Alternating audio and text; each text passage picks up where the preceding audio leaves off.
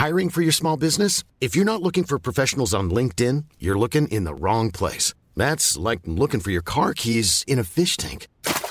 LinkedIn helps you hire professionals you can't find anywhere else, even those who aren't actively searching for a new job but might be open to the perfect role. In a given month, over 70% of LinkedIn users don't even visit other leading job sites. So start looking in the right place. With LinkedIn, you can hire professionals like a professional. Post your free job on linkedin.com/people today. Wow. Nice. Yeah. What you're hearing are the sounds of people everywhere putting on Bombas socks, underwear, and T-shirts made from absurdly soft materials that feel like plush clouds. Yeah, that plush. And the best part? For every item you purchase, Bombas donates another to someone facing homelessness. Bombas. Big comfort for everyone. Go to bombas.com/ACAST and use code ACAST for 20% off your first purchase. That's bombas.com/ACAST. Code ACAST. This episode of Not Another Mummy podcast is brought to you by Gymondo. I don't know about you, but between children, daily commitments and life admin, finding the time for working out is no walk in the park.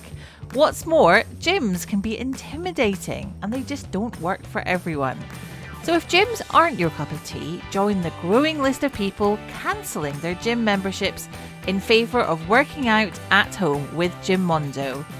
Gymondo is an online fitness and well-being platform with hundreds of 20 to 30-minute workouts and training programs ranging from HIIT and yoga to dance and meditation, plus over 1,000 healthy recipes. Aside from the freedom and flexibility Gymondo offers, exercising at home is fun, saves you money, fits perfectly into your lifestyle, and helps you stick at your fitness goals. So start a 14-day free trial and save 50% on your annual membership by visiting gymondo.com, that's GYMONDO.com, and entering the code MummyPodcast. Welcome back to Not Another Mummy podcast with me, Alison Perry. My guest today has gone from being a midwife to a fashion blogger, and she uses her online platform to discuss body image, confidence, shame, and so much more. Now, Natalie Lee, aka Style Me Sunday, has written her first book, Feeling Myself, which is a memoir about her experiences around sex and shame. In the book, Nat takes the reader along for the ride on her journey of self-discovery, searching out and then smashing some of the most powerful taboos around shame, sex and socialised sexism, which have held her back and which she thinks have probably held you back too. So, here's Nat telling us all about her mission to encourage us to shed the shame.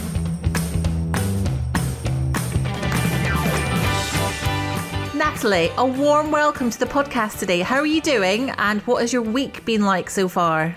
Thank you. I'm excited to be here. I am doing good. I have had a great week. This is second podcast of the week, which is going well. I love doing this. So thank you for having me. Good. You're not podcasted out, I hope. I hope you've got some good chats. I have. I'm not. Not yet. I'm not. There will come a time. Give it a few weeks, because we've got a few weeks yet until your book is published. So you might, by the end of it, you might be a bit like, no more podcasts. I'm done. Exactly. But do you know what? I've been wanting to have my voice and speak about the book for so long that I need to really revel and appreciate and be grateful for this opportunity. It will get a bit hard, it will get tedious, but this is such a good opportunity and I really don't want to lose sight of that. Yeah. I mean, that's hard in most things, isn't it? You know, things that are longed for and wanted for a long time. It's quite hard sometimes to keep that perspective when things get a bit knackering or a bit full on. Yeah. But yeah, it's good. So we've known each other for a long time, haven't we? Back when everyone was blogging rather than posting on Instagram or TikTok. And I guess that the themes that you discuss with your audience and your community has changed quite a bit over the years, hasn't it? Yeah, I mean, I think that's quite natural. Definitely for me, because I think you just grow and you change and you're into different things. And the worst thing I can ever do is restrict myself and contain myself to only one box, because then I get really bored and I get really angry about being like just the one lane. And yeah, I definitely wouldn't have kept doing it if I was only talking about fashion, which is where I started. Because that does, like, sometimes I still love fashion. That will always be my like home place. But it can get a bit boring sometimes. Sometimes I want to go really deep and I really, I want to talk about things that are really important. So, yeah. It's funny though, isn't it? Because even as, you are a consumer of media and social media. I am a consumer of all of that. And so as consumers, we want a bit of different stuff. Like, I follow someone, and they might be talking about fashion, but I'm still interested in what they've got to say about different issues and different, life things they're going through. Like, we're all multifaceted people, aren't we? It is a bit weird that for so long, so many people are like, no, this is my thing. Like, these are my pillars. This is what I'm doing. And that's not really reflective of life, is it? No, absolutely not.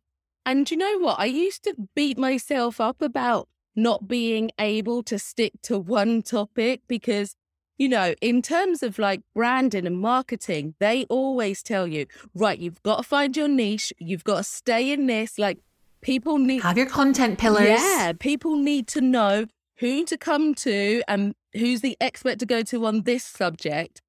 And I've tried to do it for so long, but what I've realised is that that's never going to be me. I am going to talk about a range of things. I'm not a planner. I don't strategize my social media. So I just go with the flow, and that's what keeps me interested and invested in this platform. I'm also like trying to work out TikTok at the moment. Aren't we all? Aren't we all? That's and you know what though?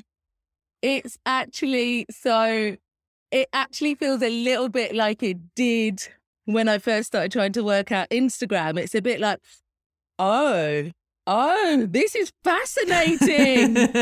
It's a bit daunting though, isn't it? Because it's like this whole new world and a whole new language that people are talking in, and you've got to immerse yourself and work out, is this somewhere that I'm okay? Do I want to be here? Yeah, it is intriguing, I think is probably a good way of putting it. It is a different platform to Instagram, and you get different content, and like my head is still like working out what's actually going on, and I'm a bit like, oh, I didn't know that was, yeah, it's good.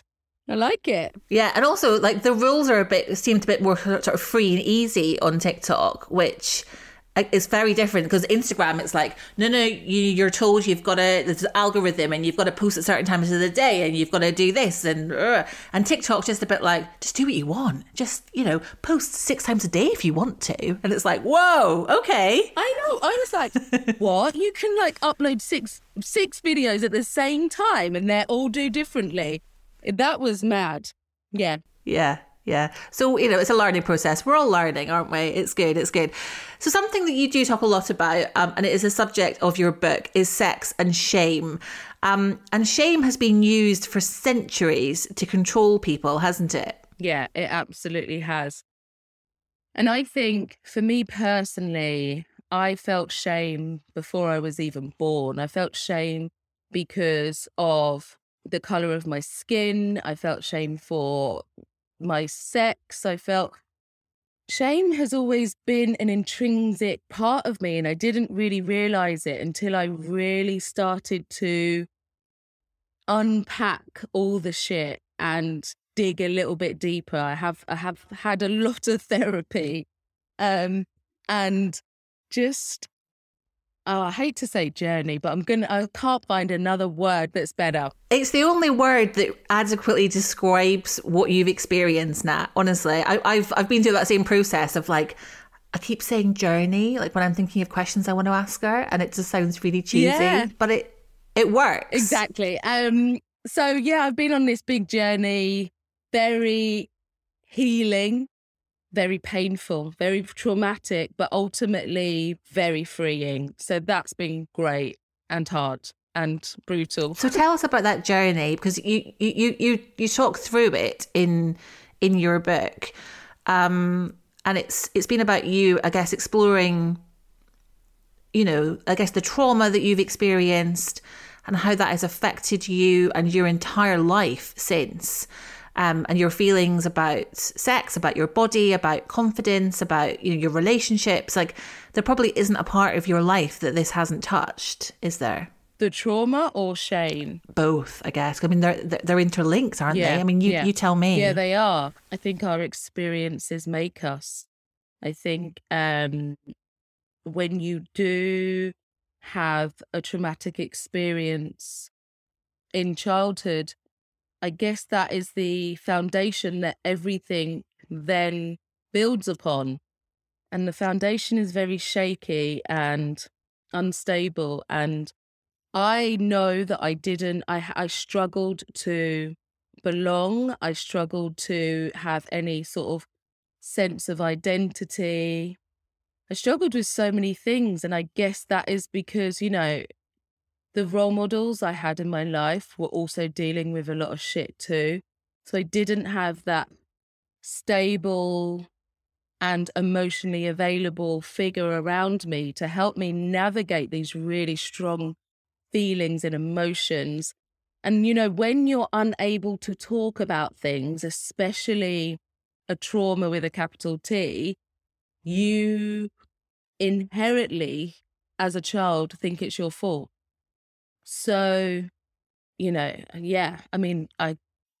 has infiltrated my life in every single way imaginable. So we should explain that you were a victim of a trauma when you were around 4. And so that's what we're talking about. And you do talk about it in detail in the book, don't you? Yeah, I do. And yeah, as I said, that has just affected me my whole life. And, it will resonate, unfortunately, with a lot of people. There's so many of us have had traumatic experiences when we were younger. And how do you think that has fed into the shame that, that you feel about so many aspects in your life? Well, I think the fact that I had people around me who were dealing with trauma too, who were emotionally unavailable, unable to give space to my feelings and emotions as a kid.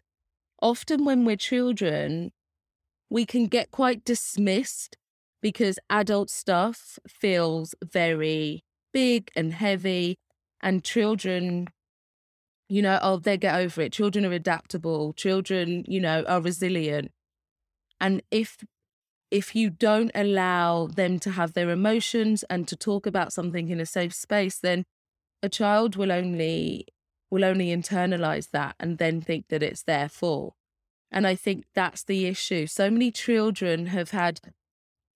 adults as children have had things happen to them, have experienced things that weren't their fault. And because they haven't been able to have an outlet for the really big emotions, they have thought that they were responsible for it. They have thought that they somehow, made this happen. And that's a real thing. That's a real struggle to untangle and to get rid of. Yeah. And that's why so many people need therapy, isn't it? Because that is such a big, huge thing to even start untangling. It's impossible to do without that professional help, isn't it, for so many? I don't know if it's impossible. I'm not sure about that, because therapy is is a privilege. Not everyone can access it. So I don't think it is, I don't think only people who can afford therapy are going to heal from it, because there's a lot of things you can do on your own. There's a lot of books you can read that help you understand how to deal with trauma. There's podcasts, there's lots of the internet, you can do so much. And yeah, I don't think you do just need therapy to deal with it. There are other ways. Journaling has helped me hugely. Also, I don't think it was only therapy that helped me heal. Obviously I'm not fully healed. There's still a lot of shit. It's a process. Yeah, there's a lot of shit to get through. But I do feel that that's one component of it. Meditation has helped me hugely. Learning about the nervous system and how, just by doing breath work, that has been quite transformational for me. Using my breath to settle down my nervous system. That I would say is probably one of the key things. I learn now to take a breath before reacting. I learn that if I am triggered or in a trauma response, that I can use my breath to get me back into a more calm level state. That's such a powerful tool to have. I mean, that's pretty, and I guess you can argue that all of these things that you're talking about are forms of therapies. It's not just about paying an expensive psychotherapist or whoever to talk to you for an hour. All of this they're different forms of therapy, aren't they? Yeah. And we're very lucky that, in 2022, we have all of this available and we have all of this knowledge and people are sharing this knowledge. And I guess this is something that you are doing yourself with your book and with the conversations that you're having online. What was it about? I mean, you've got your platform, you're talking about fashion and about life. What was it that made you think, actually, this is something that I really want to, I want to be supporting other people in this and helping them and talking about this?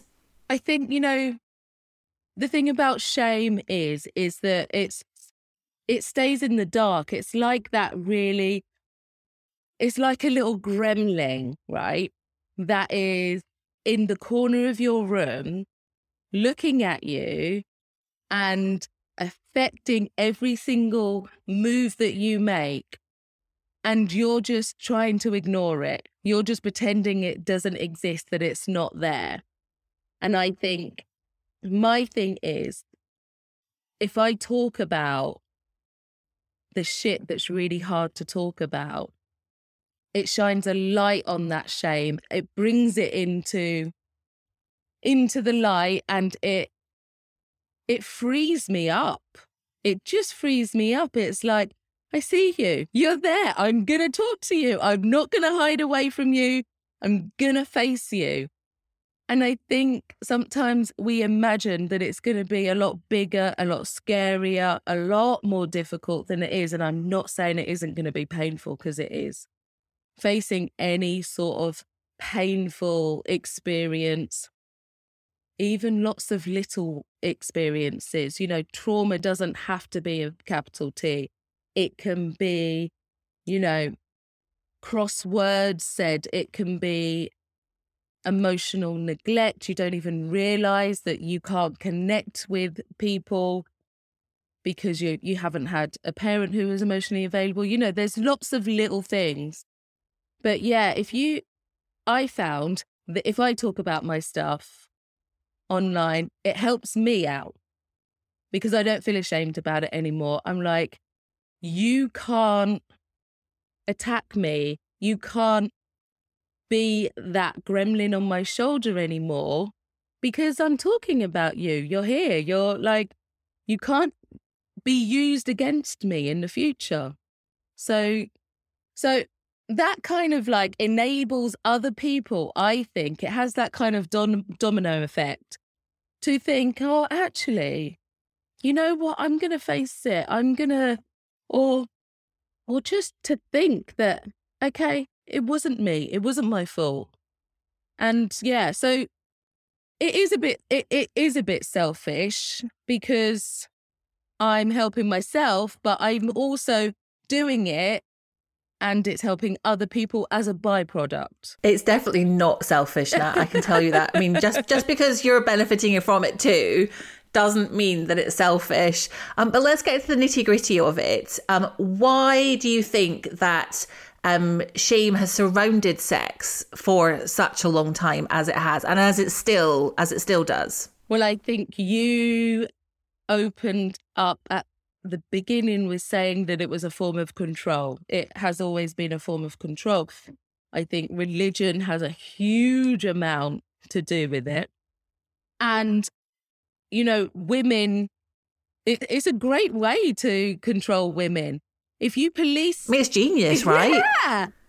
It's genius. It's like, if you control how women have sex, who they have sex with, when they have sex, you know, if you control all how they feel about sex, how they feel about themselves, what sex and having sex says to other people about them, like their image, exactly, the whole shebang. Everything, every single little facet is controlled. So you've got the control over us, haven't you? And, you know, it dates back so long ago. You know, there wasn't I can't remember when, there wasn't a diagram of female sex anatomy or reproductive anatomy for years and years and years later than men's. You know, everything was always about men. Even certain, like the uterus, I know that name is linked to shame. And the vagina, the origin of that word is to mean, it means a sheath over a sword. Oh, you're kidding. So even, you know, back in the whatever ages, women have always been seen as something that is useful for men. Yeah, and a threat as well. I mean, a sheath over a sword, that's like you're protecting something that's dangerous, right? I know, listen to the connotations of it. So no wonder, like, we have all this shit to unpack because, you know, the real pioneers of our age had a huge issue with women, like Sigmund Freud. Like, you know, he thought that we were the devil, really. So, yeah. And also, you do mention this in the book as well, the fact that the worst possible swear word, the worst word that people quite often refuse to say is another word for a vagina. It's like, just that in itself, I guess, tells you everything you need to know, doesn't it? Yeah, it does. The female femininity is so weaponized, isn't it? It's like, oh, stop being such a girl. Even this week as well, in the press, we've had the story about Angela Rayner, the Labour deputy party leader. I couldn't think of the word. Party leader. The Labour politician. You know, the news story about her crossing her legs and uncrossing her legs in an attempt to distract Boris Johnson in the House of Commons. No. And it's like, you know, you're honestly saying that she's using her femininity as a weapon, as a way of, you know, getting one up on the opposition. It's just utterly misogynistic. That's ridiculous. And, you know, I've said this before. It's just a fucking body. I am just walking around in my body. If you find my nipples offensive, if you find my cleavage offensive, if you find the length of my skirt offensive, that is not on me. That's on you. You know, why are women so restricted and controlled and demeaned and undermined? It really, as you can tell, makes me very passionate. I'm Sandra, and I'm just the professional your small business was looking for. But you didn't hire me because you didn't use LinkedIn Jobs. LinkedIn has professionals you can't find anywhere else, including those who aren't actively looking for a new job, but might be open to the perfect role, like me. In a given month, over 70% of LinkedIn users don't visit other leading job sites. So if you're not looking on LinkedIn, you'll miss out on great candidates like Sandra. Start hiring professionals like a professional. Post your free job on linkedin.com/people today. Millions of people have lost weight with personalized plans from Noom. Like Evan, who can't stand salads and still lost 50 pounds. Salads generally for most people are the easy button, right? For me, that wasn't an option. I never really was a salad guy. That's just not who I am. But Noom worked for me. Get your personalized plan today at Noom.com. Real Noom user compensated to provide their story. In 4 weeks, the typical Noom user can expect to lose 1 to 2 pounds per week. Individual results may vary. And it happens, but it happens so early. And like, is this something that, you know, as a mum, I have had to really think about and talk to myself about? Because I remember when my eldest, who's now 11, when she was about 7, she wanted to wear crop tops. My instinct was like, no, you can't wear crop tops. No. And it was only when I really thought about it and spoke to some friends, I was like, actually, that's really bad that I am telling her, because I'm kind of buy into that whole, well, no, if you wear a crop top, you're showing your body, and that, you know, the male gaze might be, you know, hitting your body and blah, blah, blah. I know, but we go through this process as parents. I was exactly the same. You know, when my daughter, I remember one of the teachers said to me about my daughter rolling her skirt up. And I was like, well, that they do that, don't they? Like, is it affecting her education? Yeah, it's just normal. And hold on, have you spoken to the boys about this? You know, I just feel like women are so policed, aren't they? It's really difficult. And, you know, we are given a script. We're given stories. We are the foot soldiers of misogyny. You know, we don't even realise what shit we are bringing to the table too because of everything. And I'm just thinking, you know, we have to question every single thing we think and are told and have been told, because it ain't real. Like, we're, you know, for example, getting married, having a kid, like, we're told that that's the goal. Well, who said? Who knows if monogamy is the right way to have a relationship?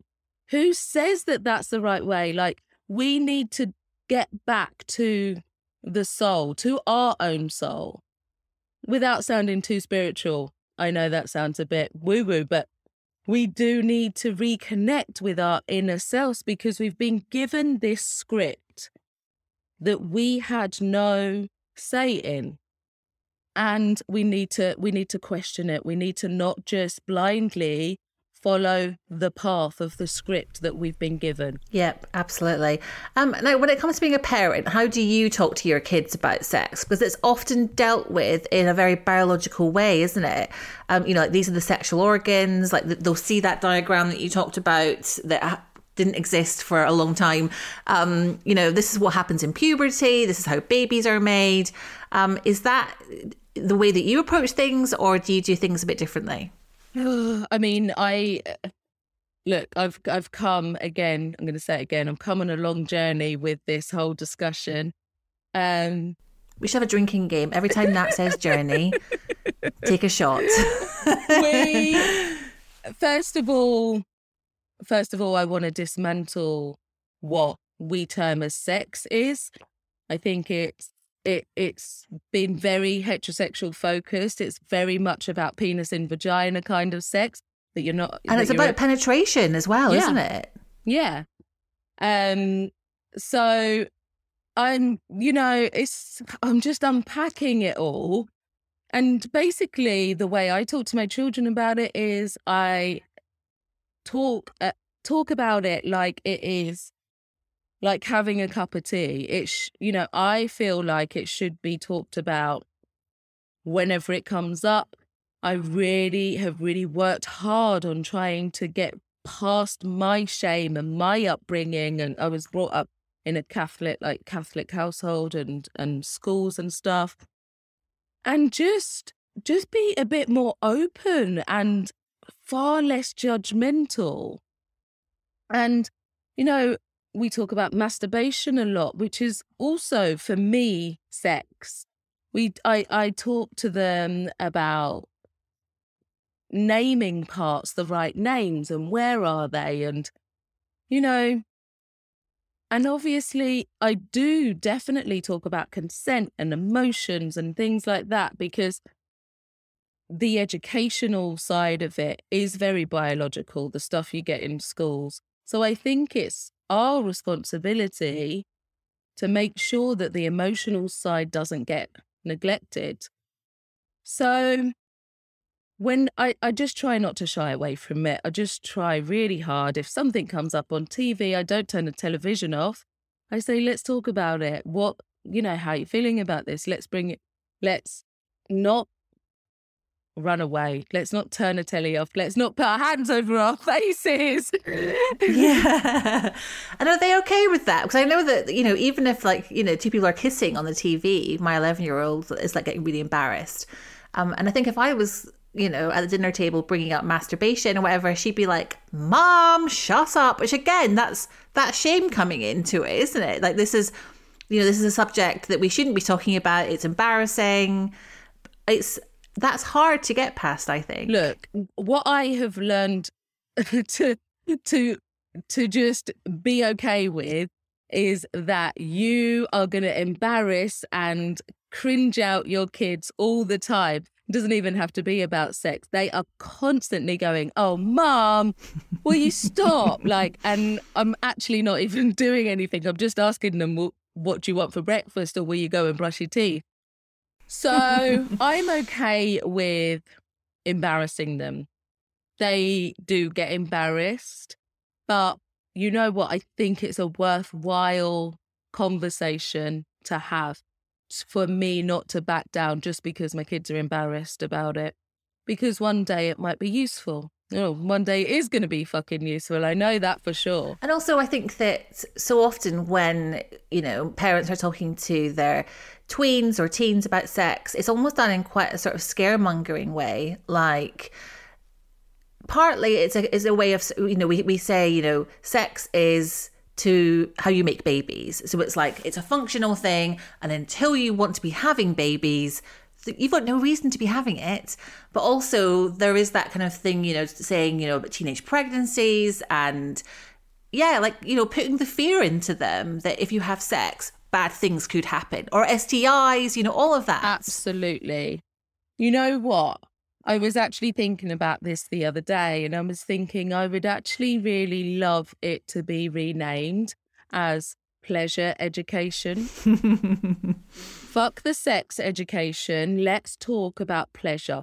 Let's talk about your own pleasure. Let's talk about pleasure with somebody else. Let's talk about the risks of having your pleasure. You know, there's so many ways that you can talk about it, but the way we're doing it at the moment doesn't feel very inclusive, doesn't feel like, you know, that, as you say, it's scaremongering. There's so much fear around it.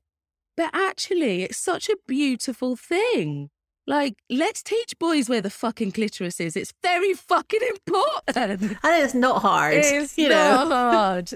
But also, let's teach girls where their clitoris is. Let's empower girls to know that it's not shameful to touch yourself. It's not shameful. It's actually free. It's actually really safe. And it's actually far less traumatic if you learn what your body likes through your own hands rather than somebody else. So let's have those discussions. And if we reframe it that we're talking about pleasure education, that just feels a little bit more welcoming, in my view. I can see that campaign now, Nat. You're going to start the campaign. I am. You're going to get in touch with the Department for Education. That's your next thing. That's my next thing. There's this notion, though, isn't there, that women, and actually especially mothers, should be on this kind of like holy pedestal, isn't there? Like, be a good mum and thinking about sexual pleasure, those things cannot coexist. It needs to be one or the other. It's that Madonna whore complex, huh? Yes. Yeah. Yes. We both know we need to ditch that, don't we? We need to move past that. We really do. We really do. And as you said, like, we're multifaceted people. We can be mothers and we can be sexy. And why do we feel like once you're a mother, you can't talk about sex or be sexy or even admit that you enjoy sex? It's ridiculous. And obviously, you know that I like to present myself half naked on Instagram a fair bit. Which I think is such a wonderful thing to do. Like, I think that, you know, that's one of the things that I think it's been such a benefit to so many women, how there's been this progression on social media, but especially Instagram over the last, I would say, 5 years or so. We're seeing, you know, different bodies and, you know, stretch marks and scars and lumps and bumps, and it's reality. It's not this kind of airbrushed perfection that for so long was the only thing that we were seeing. Exactly. You know, one of the kind of storylines that I hope to encourage is that there's not only one type of way to be sexy. You don't have to be slim or white or have a smooth skin and abs to be sexy. You know, we all enjoy sex. Not all of us enjoy sex, but a lot of us enjoy sex, and it we come in so many different shapes and sizes and abilities and colours and everything else. It's just like, let's not homogenize what sexy is. It's just, we have to open it up and be aware that it's not just for one type of person. And that hopefully sort of just helps people feel a lot better, because so many of us feel excluded from the sexy conversation or the sexy representation. And that's not fucking fair. I'm sorry, it's really not. It really isn't. I love in the book you talk about something that Cherry Healey has said to you about sex being, remind me what it was, something to do with like sex being like this ocean, and that so many of us just dip our toes in and have a little paddle rather than diving deep down into the ocean. I don't. Does that ring any bells? Yeah, but she loves a fucking analogy, so it's really hard to remember because she often talks about a buffet, and I don't know whether that made it into the final edit or not. Was it a buffet or was it an ocean? It was something. I don't know. But yeah, I think you're right. It was an ocean. But what was she? I can't remember what that was in reference to. She was saying that most people just sort of like dip their toes in, and actually what she has done in more recent years is she has, you know, taken a deep dive into the ocean, a deep dive into that ocean of sex. I don't know how to respond to that. What's the question? It wasn't really a question, I guess. It was just me reflecting on what you were saying, and it reminded me of this quote from Cherry. Oh, right. So, but there's so much in your book that is, you know, like lovely little nuggets like that, little analogies that just make you think and like, oh yeah, that's brilliant. But one thing you have discovered on your journey, there it is again, was that you are attracted to women. You spent a lot of your life thinking that you were completely straight, haven't you? Yeah, I think it just goes down to that. Like, I didn't think there was any other option, really. You know, heterosexuality is presumed. And as Cherry Healey would say, there's a whole buffet out there. Like, why are you going to restrict me to only one section of the buffet? I want it all. So it was really enlightening, sort of like just being able to go, actually, am I heterosexual or do I like women as well? And the answer was yes, I do. I've always known that I fancy women, but they were just never not viable option, but never like a serious option. Do you know what I mean? Because they couldn't provide me even the words I'm using are annoying me, but they couldn't provide me with the stability or the kind of life that I thought I needed or wanted. So they were just off the buffet table, and now they're back on the buffet table, and now I'm reveling in the whole buffet. And again, do you have conversations about that with your kids? Like, you know, obviously they're aware that you and their dad are no longer together. What was that like? What sort of impact did that have on your family? Yeah, again, we speak about it often. I talk to them about dating both men and women, sometimes show them pictures of whether they think that, you know, that's a nice person and I should like them or have a conversation. And I've asked them about their feelings towards other people and haven't assumed that they are heterosexual. So again, it's just that everyday little conversations, not assuming things, leaving the floor very, very open and being honest, you know, just being honest. There's nothing to hide. There's nothing to feel ashamed of. It's like, I date women, I date men, I date anything in between. It doesn't really bother me. I would class myself as pansexual now, which means that I'm just attracted to a person rather than their genitals. And I also think that, like, my eldest is now in secondary school, and the whole sexuality thing seems to be a lot more sort of open and kind of just normalized a lot more than it was when I was at school. Yeah. So it doesn't feel like it's like a big thing really in our household. Yeah, that's good. That's so good. And at the end of writing the book, you said that you were happily single. Is that still the case now? It is still the case. It is. I am dating, but nothing serious. I don't even know if I would like a relationship. I'm not, and I haven't quite got the clarity on that yet, because I'm really loving the space and the freedom that I have. Like, look, I've just decorated my whole front room completely green. You know, I could never have done it. It looks amazing. Thank you.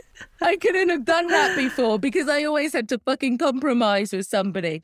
And one thing I hate to do is compromise. So I'm really reveling in this singledom.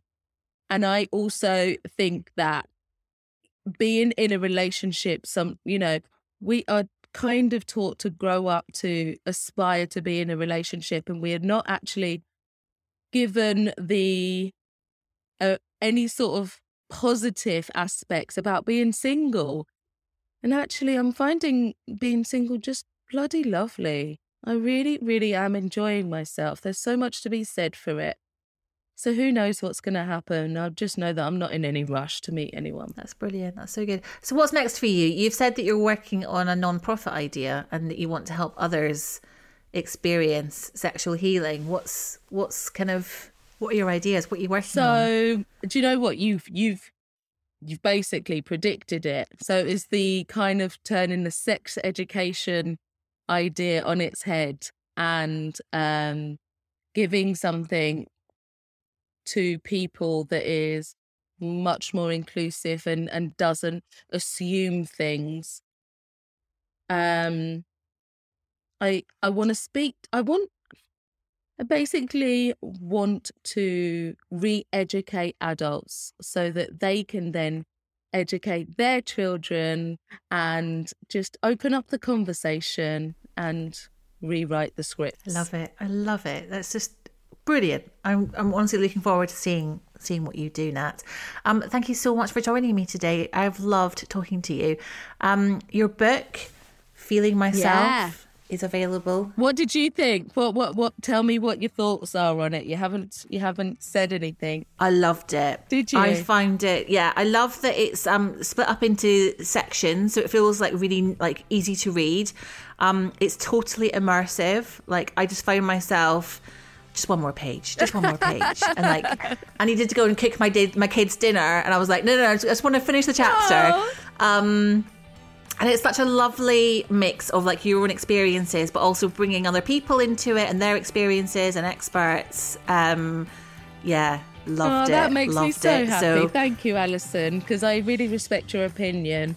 So I'm really, really happy that you enjoyed it. Yeah, it's great. But where can we find you online to hear more from you, Nat? So, as I said, I'm just dipping my toe into TikTok. So come and find me on TikTok. I'm style_me_Sunday and Style Me Sunday on Instagram. Come and find me and let's have a chat. Lovely. Thank you so much, Thank Nat. you. It's been so nice to chat to you today. See you later.